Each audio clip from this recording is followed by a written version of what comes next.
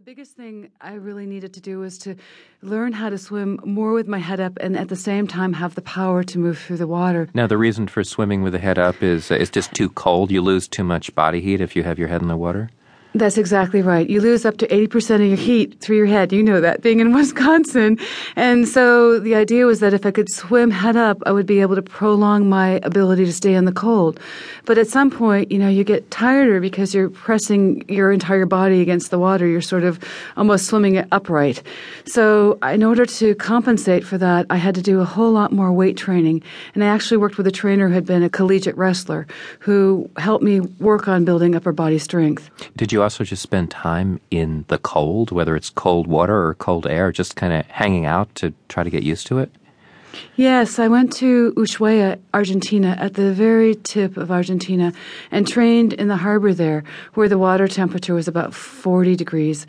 And actually, it was so cold that it would take me pretty much all day to psych up to go in for my workout. And then I'd sort of put my clothes down on the beach, and hopefully they wouldn't blow into the water. There's some days the winds were between 40 and 50 knots, and it was just hard getting in. And yet I knew I had to do this to prepare for the swim in Antarctica.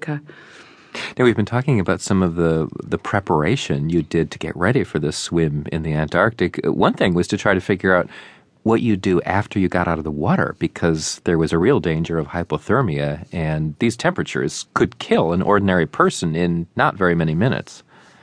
Yeah, actually, I found out from a professor at the University of Edmonton that the normal response to falling into water that's below 40 degrees is that you'll start to seize up after 6 or 8 minutes. You won't be able to have the muscular impulses, the neuromuscular impulses to make the muscles move.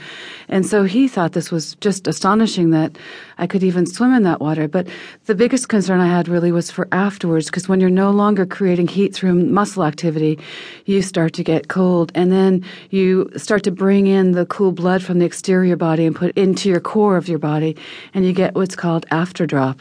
And so your temperature starts to plummet, and that's when you can have really big problems where your heart can go into arrhythmia or something worse. So what we did instead was to get a scarf and a polypropylene shirt and some pants. And a friend of mine sewed pockets into them. So the pockets were on either side of my neck, under my armpits, and right near the hip bones. And we put hot packs in those areas, those things that you use when you go skiing and you get cold and you want to warm up your fingers or your toes. That's what we did. So when I finished the swim, I put those clothes on, but I also had my doctor friends who basically acted like penguins and moved in really, really close to me and hugged me and gave me their body heat. And I sort of shivered for an hour and got my temperature back up to normal. Now, it's worth pointing out that you are a medical marvel. That for some reason, temperatures that would kill a lot of other people don't for you. And scientists have actually tested your body, your physiology. What have they discovered about you? They've discovered that I am able to close down the circulation to the peripheral area, to the skin, and to the fingers and toes and hands and feet really rapidly and keep it closed down.